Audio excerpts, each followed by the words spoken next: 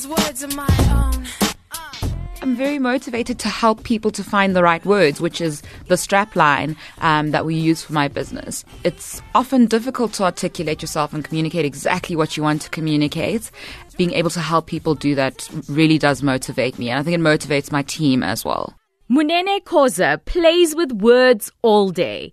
She's motivated to help people find the right words and has turned this love for the written and spoken word into a thriving business. Mint Language Consultancy started about 2 years ago, and what we offer is a series of language-based services. If it's writing, if it's editing, if it's proofreading, if it's translation, if it's transcription, if it's subtitling, we've got a very dynamic team with different strengths in different areas. At the moment, we're doing sort of the most widely spoken, so your isiZulu, Sotho, Xhosa, even Afrikaans, you know.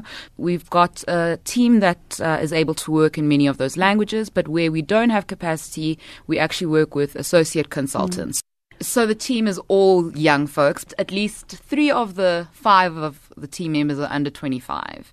In just 2 years, she's garnered experience in providing strategic communications and project management across several industries, including mining and financial sectors. But starting this all-women company wasn't without its challenges. The first couple of jobs that I had were in a very tough space in terms of management consulting. And so you make a lot of sacrifices in terms of work-life balance. You are pushed to your absolute edge. And at the time, I would have considered it a challenge. But today, when I look back, it was actually more of an opportunity to learn, to meet new people, to meet people that you can look up to and have as mentors. The struggle and challenges facing Munene's generation are not lost on her.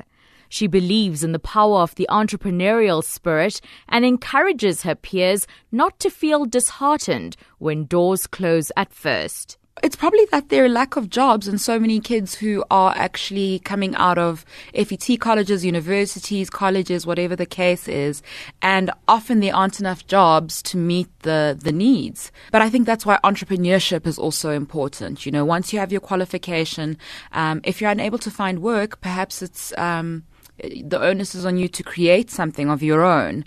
Perseverance is key. That first no shouldn't make you sort of halt all of your efforts. There are so many organizations out there that offer mentorship, incubation if you're looking at running a business, and that offer guidance just in terms of that study funding. Like the lyrics of her favorite song, "Fly me to the moon, let me play among the stars.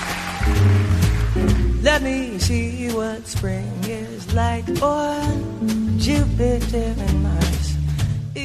Not even the sky's the limit for this dynamic, passionate young woman whose eyes are firmly set on grabbing success with arms wide open. I'm Kruvani Pillay in Johannesburg.